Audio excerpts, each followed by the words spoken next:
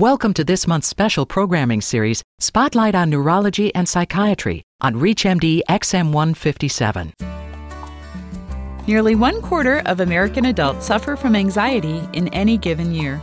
This includes panic disorder, generalized anxiety disorder, social anxiety disorder, PTSD, OCD, and a whole variety of phobias.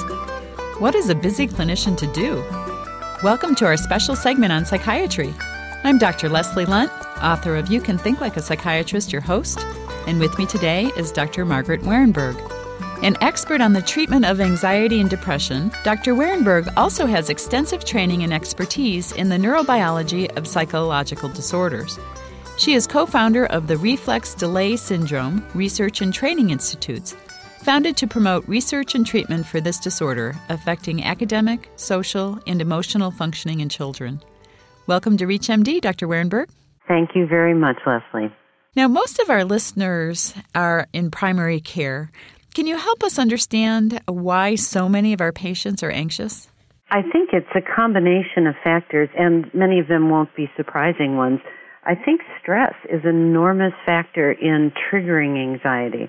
While some people are sort of genetically set up to be anxious, the way that we live our lives in the United States in particular, but also I think pretty much in any industrial country today, really contributes to it. Stress really can wear out your brain with interfering with sleep, in depleting your supplies of neurotransmitters. I think also in our very hectic lifestyles, we don't probably take good enough care of our bodies, so that if we interfere with nutrition and interfere with not getting enough exercise, we tend to have a buildup of the kinds of biological conditions that are going to make us more anxious. And I think just not getting enough time to replenish ourselves emotionally. I think that people get worn out, work and students with extracurricular activities, and we don't in our culture spend a lot of attention on replenishing. I think those are some of the factors that really exacerbate anxiety. What do we know about the neuroanatomy of anxiety? Well, actually, quite a lot. Research in the last several years that is allowing scientists to look at brain structure as well as brain function is really revealing that things that go on in your brain are very relevant to the kind of anxiety you experience. For example, if you have a heightened amount of norepinephrine causing sort of excess arousal in a part of the brain called the basal ganglia, people become very tense, very easy to trigger into anxiety and have the kind of physical tension-related illnesses that primary care doctors in particular see so much of. Headache, bowel distress, gastrointestinal distress, and certainly insomnia and back pain are really contributed to by that level of tension. People who are prone to more social anxiety, visibly on brain scans, you can see an enlarged amygdala, which makes them hypersensitive to emotions, particularly to their own feelings of anxiety. They feel an excessive sensitivity to their own anxiety that makes them pull back and not want to be in conditions that make them anxious. So there are other factors, but these are some of the ones that are very significant. The other one that I think most people in the medical world have been aware of for a while is when brains are low on serotonin, you see a lot of anxiety as well as depression, a lot of negativity, low ability to respond to stress. You say in your book, Margaret, that we can use our brains to change our brains. What do you mean by that?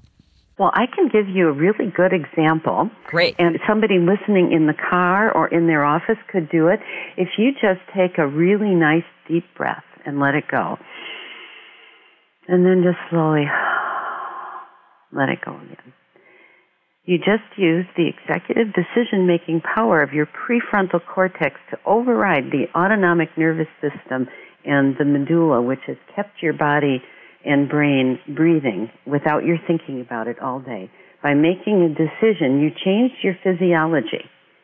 And by the same kind of process, you can make a decision to change your motor activity. You can change your behavior, in other words. You can also change your thoughts on purpose. And people with anxiety tend to generate a lot of negative automatic thoughts. And by making a conscious decision to interrupt the thinking and change it to a different thought, that's something you have to plan out ahead of time. You use your brain to change your brain. When you do those activities, breathing or behavior change or thinking, on purpose, when you do them differently and you do it on purpose repeatedly, you actually calm down the sort of overheated, anxious brain that generates a lot of tension and a lot of ruminative worry. Sounds like it's a technique worth doing for our patients. It is very worthwhile doing, and some of the techniques are very easy to teach. Some of them take more individualized attention. If you're just joining our discussion, you're listening to ReachMD XM157, the channel for medical professionals. I'm Dr. Leslie Lunt, your host, and with me today is Dr. Margaret Werenberg. We are discussing her book, The Anxious Brain, the neurobiological basis of anxiety disorders and how to effectively treat them. Now, Margaret, which methods work for which kinds of symptoms? There are so many different kinds of anxiety symptoms, it gets confusing. Well, it certainly does. And I think if you contemplate the symptoms in three groups of symptoms, the physical symptoms, the cognitive symptoms, the sort of mental habits people have, and the emotional symptoms, their mood and their fearfulness, you can sort of categorize the symptoms that work too. For example, for the people who are more panicky, where they're experiencing a lot of physical arousal, you want to use things that help them relax their bodies. Breathing, relaxation, imagery, those kinds of techniques.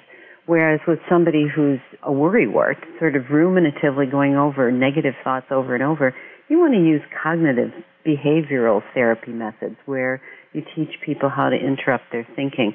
But for people who have a lot of the emotional sensitivity that goes with social anxiety, for example, you'd want to use a combination of skills training to make sure that person really knows how to conduct themselves in the situation that they are afraid to be in, and then do sort of gradual exposure to the feared situation so the person can learn that their new skills are working and that you increase then their sense of competence to perform.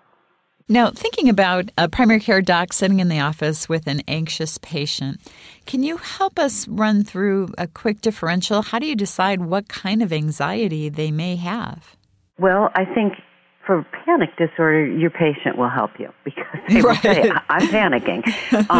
It's the one disorder that I think people rarely mistake, because they have this rapid heart rate and they have increased respiration and they feel terrified.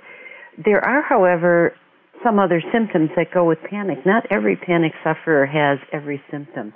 And I think people who have unexplainable dizziness, and I mean unexplainable by other medical tests, or who have a sense of unfamiliarity of the world around them, people will say, I just get these weird feelings like nothing looks familiar.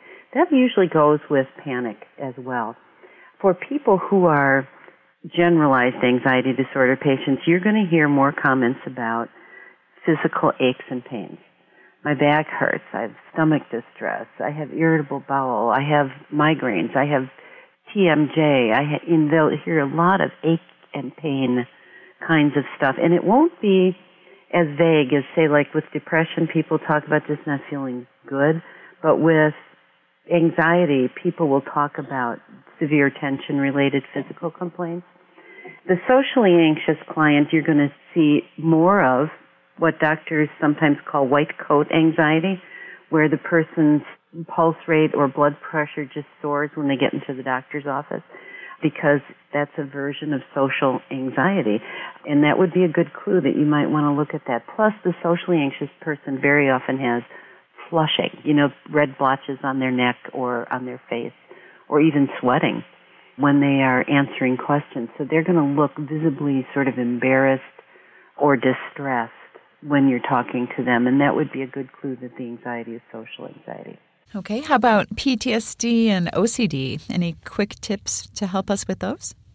Yeah, PTSD, unfortunately, is an anxiety disorder that has so many other components that go with it. Usually nightmares are a huge component of PTSD, huge startle reflex, unexplainable sort of depression and anxiety because PTSD ends up usually encompassing many, many symptoms, even though it's categorized as an anxiety disorder. And usually people know the trauma that caused it. Not always, but they often do. So you will hear people say, ever since, fill in the blank with the trauma. And they will, I think, very often approach medical doctors for intense feelings of anxiety and really terrible insomnia is often a feature of PTSD. OCD is such a challenging disorder because people will try to frequently hide that they've got this disorder. But the one thing that is very evident in OCD is that the quality of rituals, and doctors will see, for example, unexplainably chapped hands.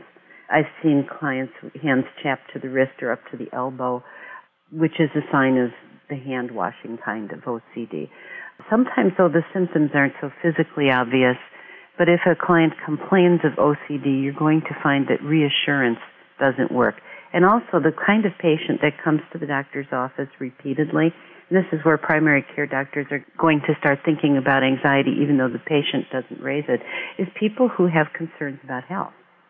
The OCD client will appear almost irrationally in need of reassurance if the patient has a specific physical disorder that's triggering OCD. But the generalized anxiety disorder patient may show up repeatedly for a variety of disorders or for very minor problems that once the doctor says to the patient, oh, this isn't a big deal, the patient feels better, but then they're back again later. So you have two kinds of problems with generalized anxiety. One is that the worry is, oh no, what if this symptom is actually something serious? So they come back for a minor problem. And the other is that they're being treated for tension-related illnesses, which are really significant and in need of treatment, but which the anxiety is keeping in place or making much worse. Well, thank you so much for sharing your ideas on the show with us today. You're very welcome. It was my pleasure to talk with you. We've been discussing the anxious brain with our guest today, Dr. Margaret Warenberg. I'm Dr. Leslie Lundt. You've been listening to our special segment on psychiatry on ReachMD XM 157, the channel for medical professionals. We welcome your questions and comments. Please visit us at reachmd.com. Our new on-demand and podcast features will allow you to access our entire program library. Thank you for listening. Listen all month as ReachMD XM 157, the channel for medical professionals, features a special series, Spotlight on Neurology and Psychiatry.